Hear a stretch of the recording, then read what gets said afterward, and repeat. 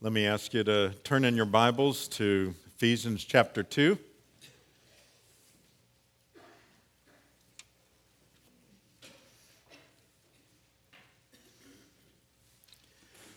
For those of you that are newer to St. Andrews or maybe came during Christmas, we had begun a series in the fall on the book of Ephesians.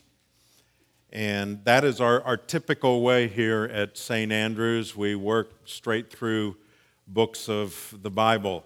When it came to Thanksgiving and Advent, we took some time out and had another series, particularly to the incarnation and the nature of Christ, using his names. Well, now we're back in Ephesians, and I've been looking forward to this. I thoroughly enjoy Advent here, and I enjoyed this season especially.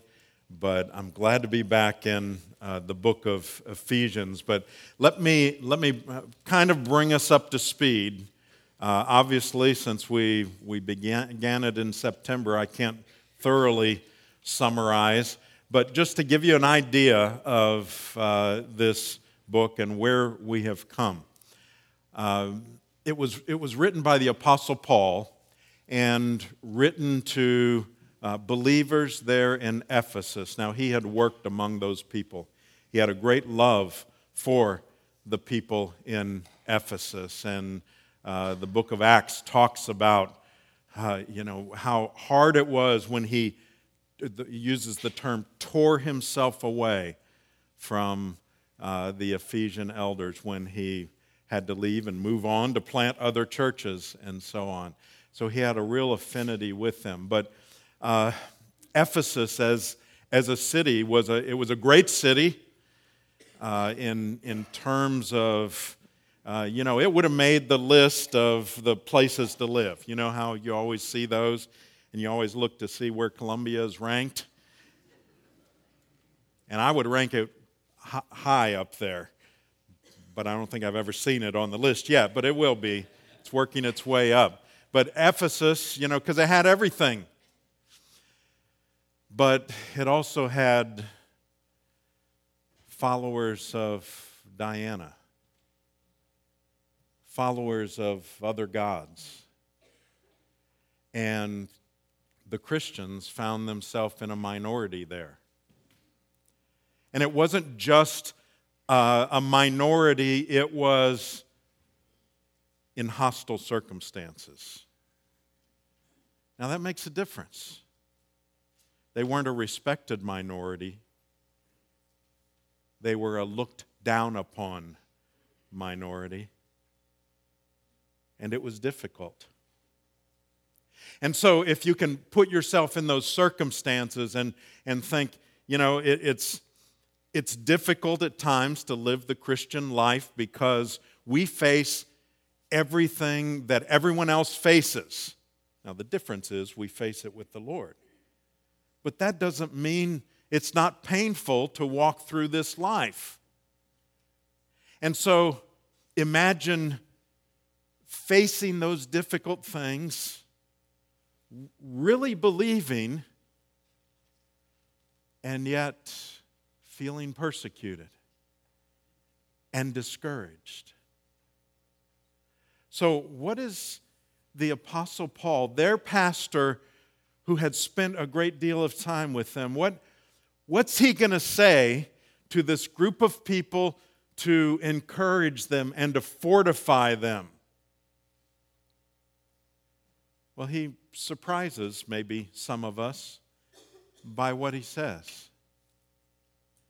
Because he begins with perhaps the longest sentence in the Bible.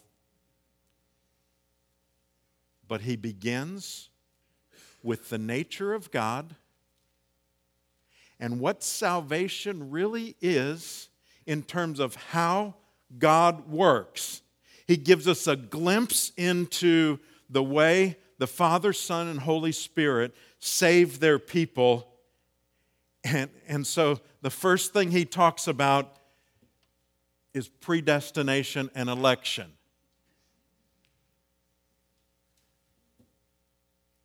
Well, he continues on, and he ties it in the only way you can present predestination and election with the love of God. In love, he says, he predestined us for adoption through Jesus Christ, according to the purpose of his will. So he says to these people that are struggling, look, he chose you for the purpose of his will. That's how he began to encourage them. And so he continues on with that sentence and cascades truth after truth, which would have, I believe, in the most positive sense, just overwhelmed them with, of course, that's what we knew, but we needed to hear it again. And then in chapter 2, which, by the way, when he wrote it, there wasn't a chapter 2. It was all one letter. That's just for our convenience. But in chapter 2, then, he goes from the perspective of God and what he has done to reminding them of their own salvation and reminding them where they were. He says, you were dead in your sins and trespasses. And so he reminds them that they were in the most hopeless estate, that they could not save themselves. And then says, for by grace you've been saved through faith. And this not of your own doing. It's the gift of God, not a result of works, so that no one can boast. He had just told them how dead they were and that they couldn't save themselves. And then the only answer to that is, therefore, you've received a gift. It's not of your own works, because that would not have been sufficient. And then he talks about them as God's workmanship. He moves on then in chapter 2 and begins to apply much of what he has just said. And he addresses a very real problem in the church there, that of the rift between Jews and Gentiles, both of whom had come to Christ. And maybe you remember, this was right before Advent. He talks about how Jesus broke down that wall of partition. Remember the wall? We talked about it, the wall in the temple, where the Gentiles were left on one side of the wall, and they could only go so far in the temple, and they would have looked at that wall and said, I hate this wall. It stops me. And then the Jew would walk right on beyond that, through the opening and all the way to where they could worship. And as they walked out, perhaps they might have touched the wall and said, I love this wall. It keeps them out. Well, now, in Christ, there is a new community, where those that once were on that side of the wall and those that were on that side of the wall, it says Jesus broke down the wall, and so there is no wall between you, but evidently some continued to act as if the wall were there. And that's where we pick up as he continues to apply this in Ephesians chapter 2. We'll begin with verse 17. And he came and preached peace to you who were far off and peace to those who were near. For through him we both, okay, the far off and the near, the Jew, the Gentile, we both have access in one spirit to the Father. So then, you're no longer strangers and aliens, but you're fellow citizens with the saints and members of the household of God, built on the foundation of the apostles and prophets, Christ Jesus himself being the cornerstone, in whom the whole structure being joined together grows into a holy temple in the Lord. In him you also are being built together into a dwelling place for God by the Spirit. This is the word of the Lord. Thanks be to God. Let's bow together.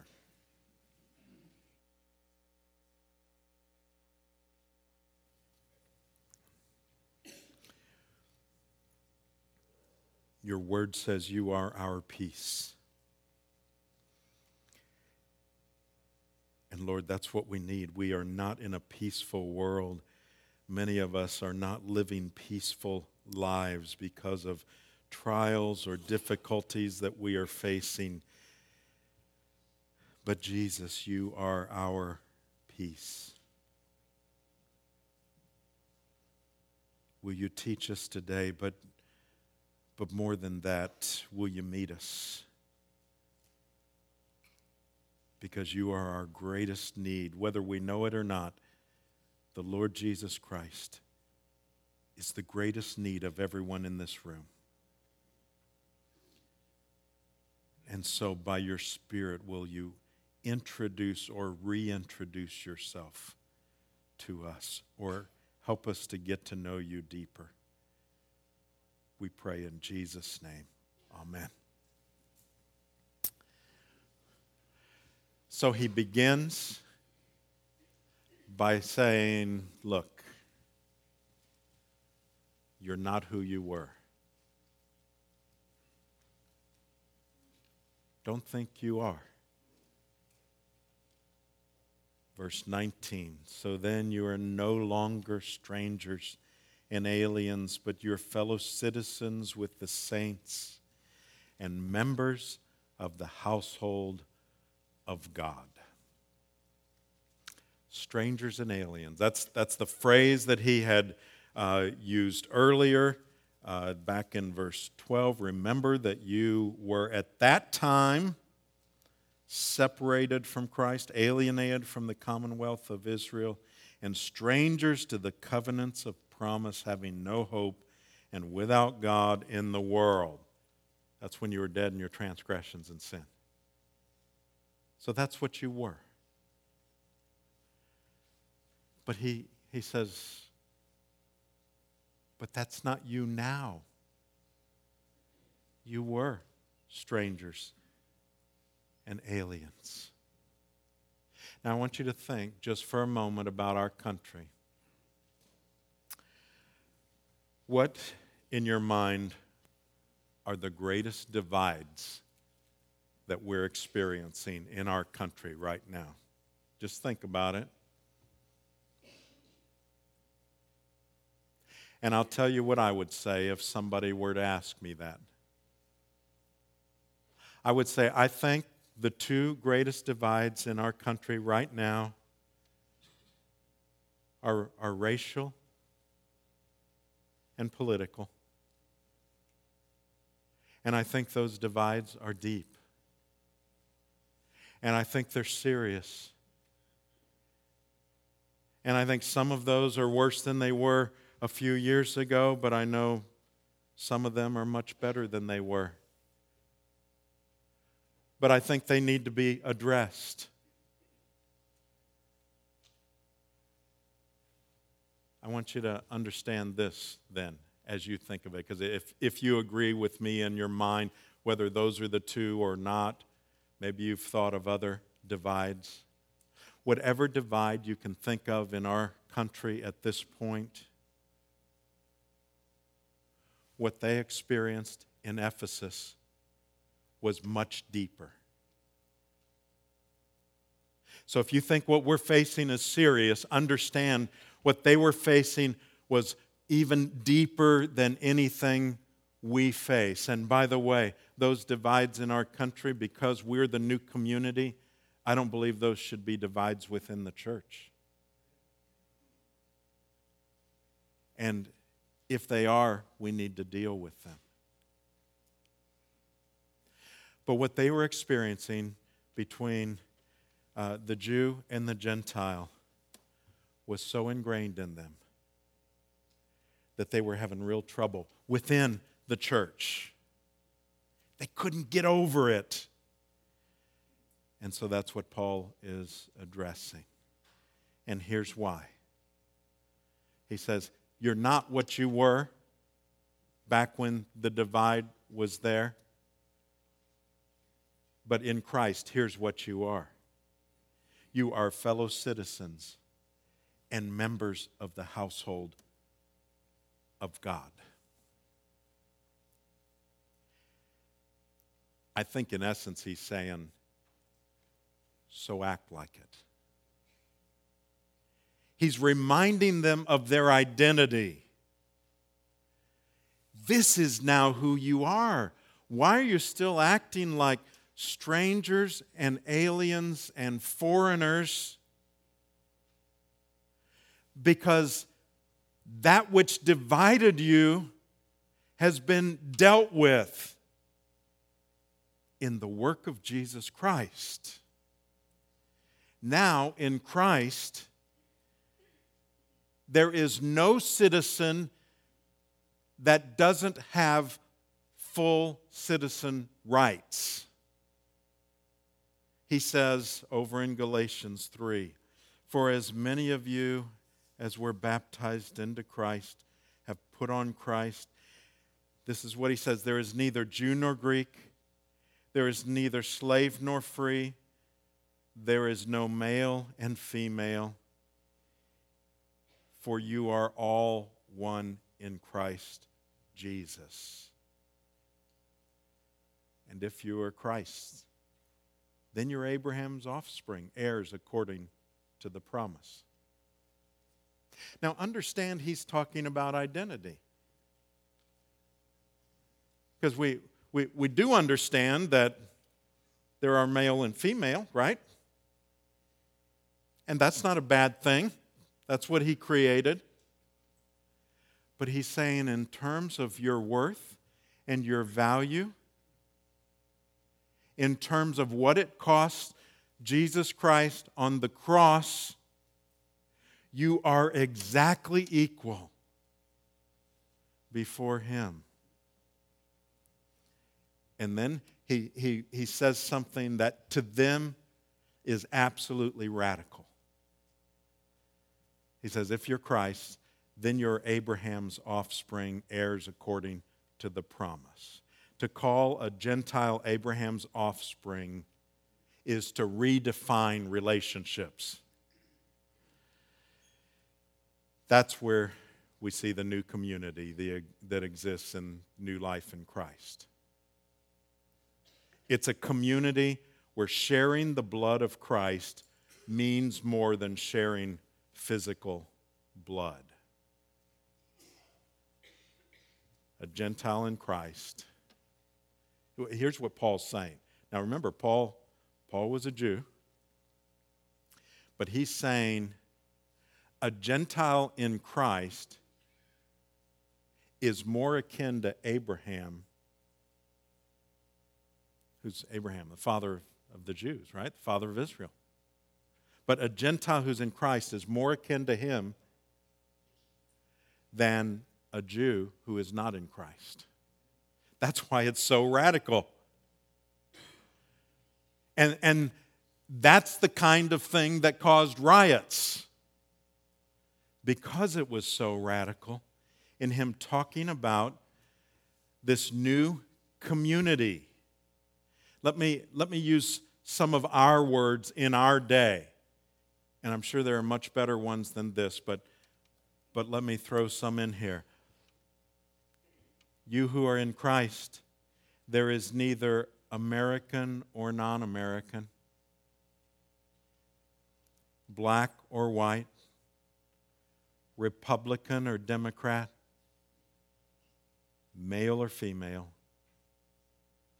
for you are all one in Christ Jesus.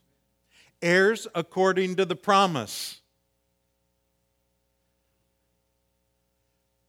That's the new community. Now, what's the basis of this unity? Let me read to you, starting with verse 19. He says this, "So then you're no longer strangers and aliens, but you're fellow citizens with the saints and members of the household of God, built on the foundation of the apostles and prophets, Christ Jesus himself being the cornerstone, in whom the whole structure being joined together grows into a holy temple in the Lord." So now he moves from the illustration of a family to one of building.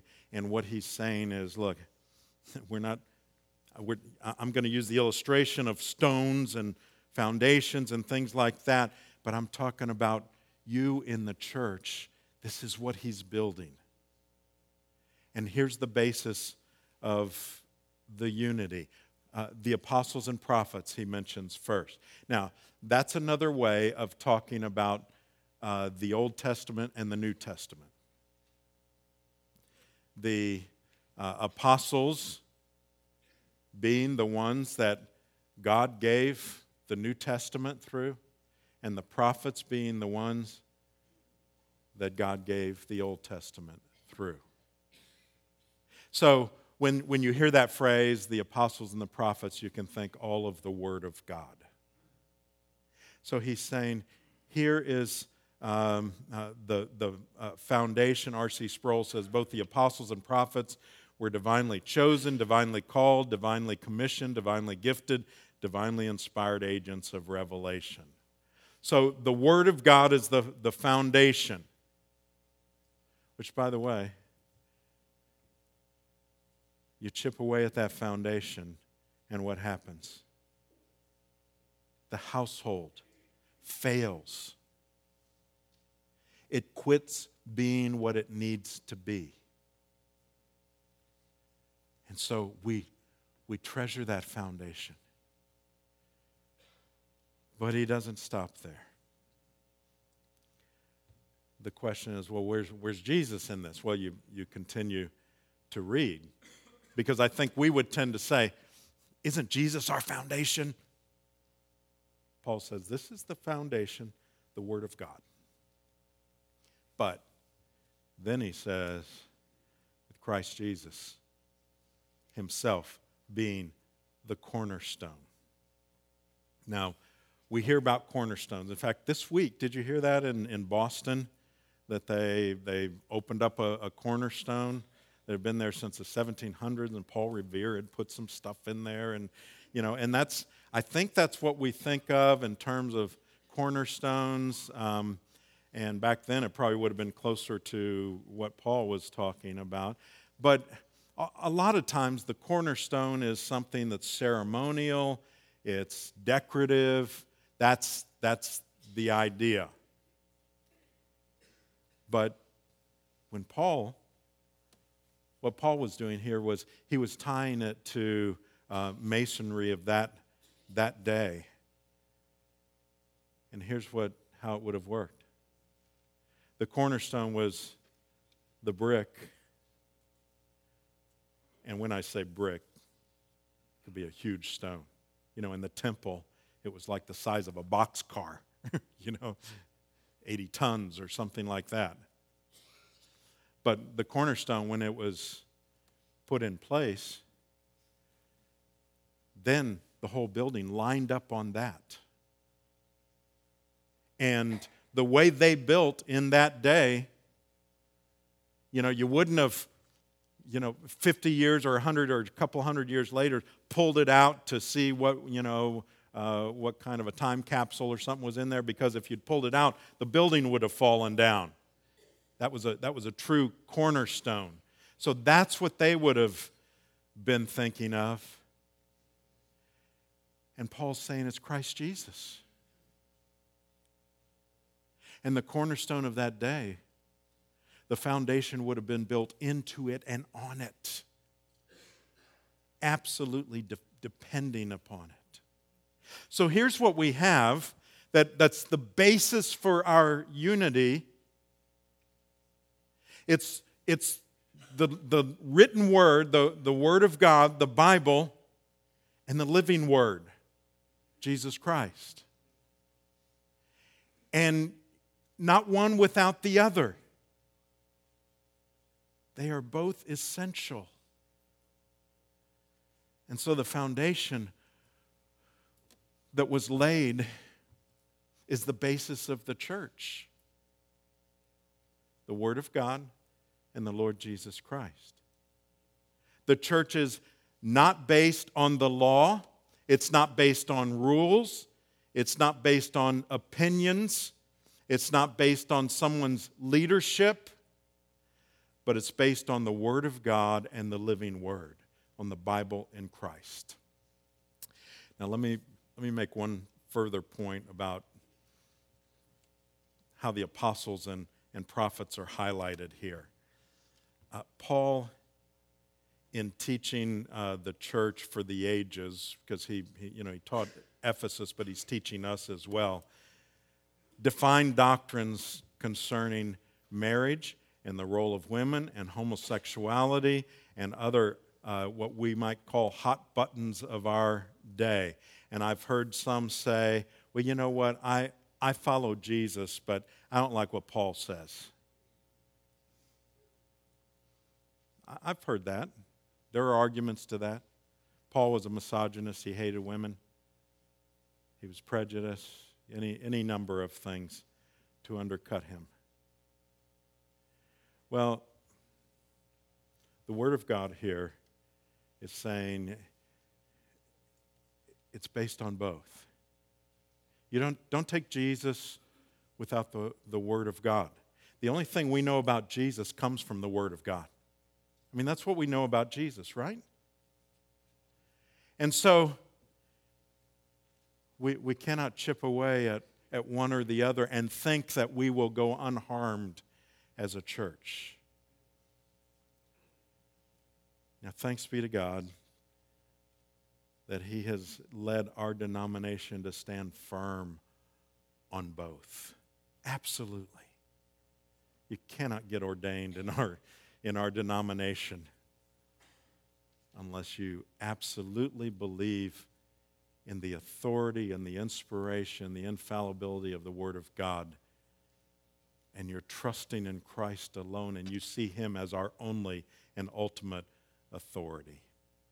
There's another basis for unity that's mentioned here, and that's because of the Holy Spirit. Verse 18, for through Him we both, Jew and Gentile, have access to one Spirit to the Father. Verse 22, in Him you also are being built together into a dwelling place for God by the Spirit. Now, notice in this brief passage, you have all three persons of the Trinity mentioned in terms of their role with the church. You have access to the Father, you have Christ the cornerstone, and the Holy Spirit dwelling in His people. Paul's saying that's the basis for unity. And what he's saying is, look, you Jews who are looking down on Gentiles, or Gentiles who have a hatred for the Jews, you need to understand this, that the same Spirit dwells in both of you. And so that can't be. The way you're treating one another cannot exist. So we have Paul emphasize the church as one family. Now think about how the idea of the church as a family should look to people within the church and outside of the church, because we're talking about the new community, which is based on new life in Christ. The new community, a community that is different than the world we live in because it's indwelt by the Holy Spirit. It's built on the Word of God and upon Christ, and it gives us access to the Father. So what should a family be? Well, as I was thinking about this week, I was thinking about our family at Christmas who got together. All our 4 kids and our 5 grandchildren were there, and my sister, and so on. So we had several generations there. And I think about the nature of the family. It should be a shelter and a fortress. And that's what the church should be. Yeah, and you know what happens in families, healthy families we're talking about? Siblings stick up for one another, don't they? They may fight, they may wrestle, they may, they may, do all that, but look, somebody from the outside comes in, usually the siblings will stick up for one another. That's the nature of the family. I think this is a good illustration from Paul to talk about a household, because we know what families ought to do. And the family is a place for comfort. It should be comfortable where you can be yourself. The household of faith, the church, should be the safest place on earth for people to come to. Because we are to be a family. When you're yourself, you should be accepted. Not necessarily your actions, but accepted as part of the family. A family is a place where we can grow up. We call that discipleship here. The Bible calls it that. All levels of knowledge. By the way, if you came in here and you looked around and said, oh boy, these people all look smart. I think you look smart. And sometimes people come into a church, they think, oh, they're all way ahead of me. I couldn't fit in here and so on. Well, let me just say this. They're not as smart as they look, okay?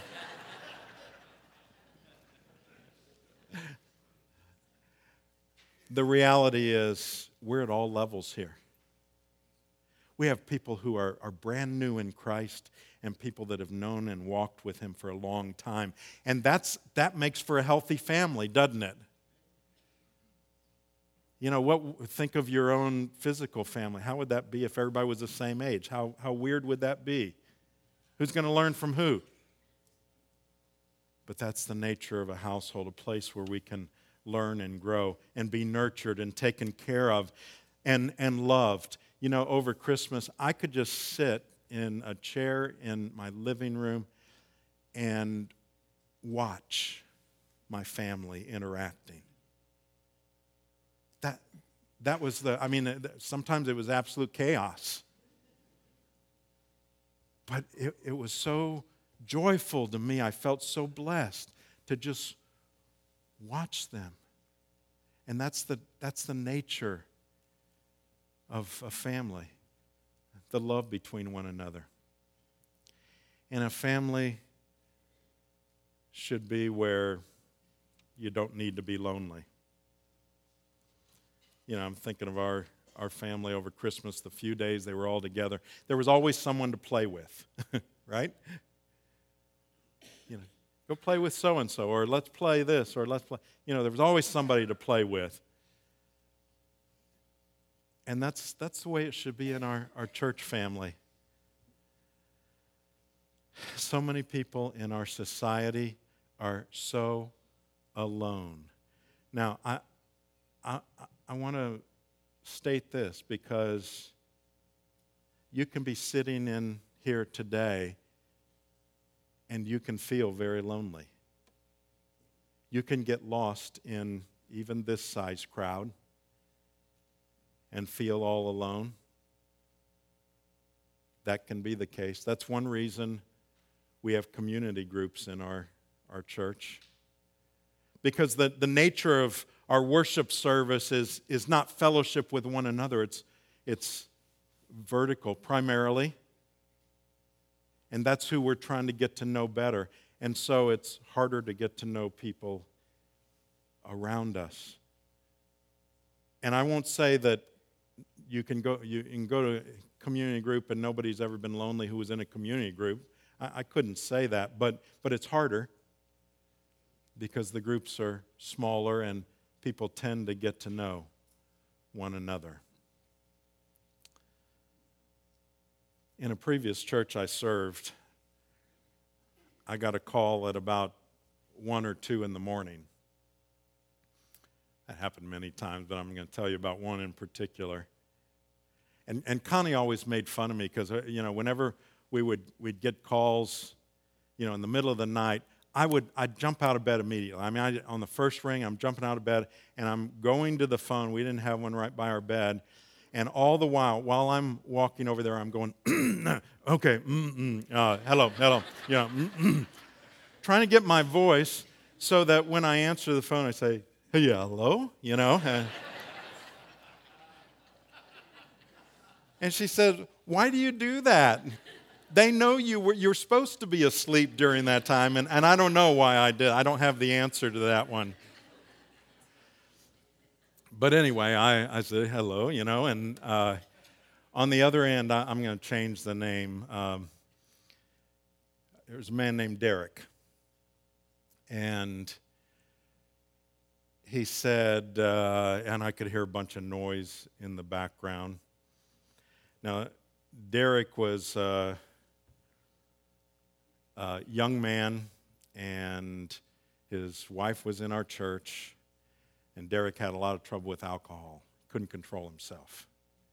And I could hear a lot of noise and everything, and Derek says, hey, Pastor Weldon. I said, hello, Derek, and he said, I'm down at so-and-so, and it was the kind of the neighborhood bar. And he said, why don't you come on down?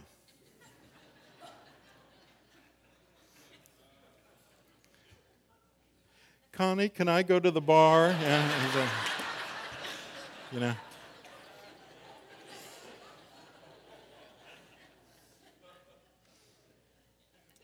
And I said, well, what's going on? And he said, and I could tell he'd been drinking, and, it sounded like a bar in the background, and they were having a good time. He said, you know what? We're all here having a good time. All these people are really nice to me, and they accept me, and I can say anything to them, and they won't judge me. Now, you know what the implication of that is. Unlike the church. That's what he was saying. And I said, well, I'll tell you what, Derek. Let's talk, but I'll pick you up outside the bar in 15 minutes, or, I set a time. Because I didn't know what I was walking into, that late at night and so on. So I picked him up, and we drove over to the church parking lot. We talked for quite a while. And he told me the same thing. He said, you know what, everybody, they just accept me there. I can say anything I want, and nobody judges me. And I said to him, of course they don't judge you. They don't care anything about you. And when you leave and when they leave, they are going to go home in their own stupor and not think another thing of you. And that's the difference between that and the church. Because at the church, we're not perfect, but we do care about you. Well, he didn't get it that night, but ultimately he came to Christ and became a disciple. Ultimately, not because of what I said. Ephesians makes that clear. But I'm convinced God used seeing the difference. And that's what the new community is. It's different than the imitation of whether it's the local bar or the fraternal organization, whatever is out there, they're trying to imitate the nature of the true church. Because here is where real family is. Thanks be to God. Let's bow together.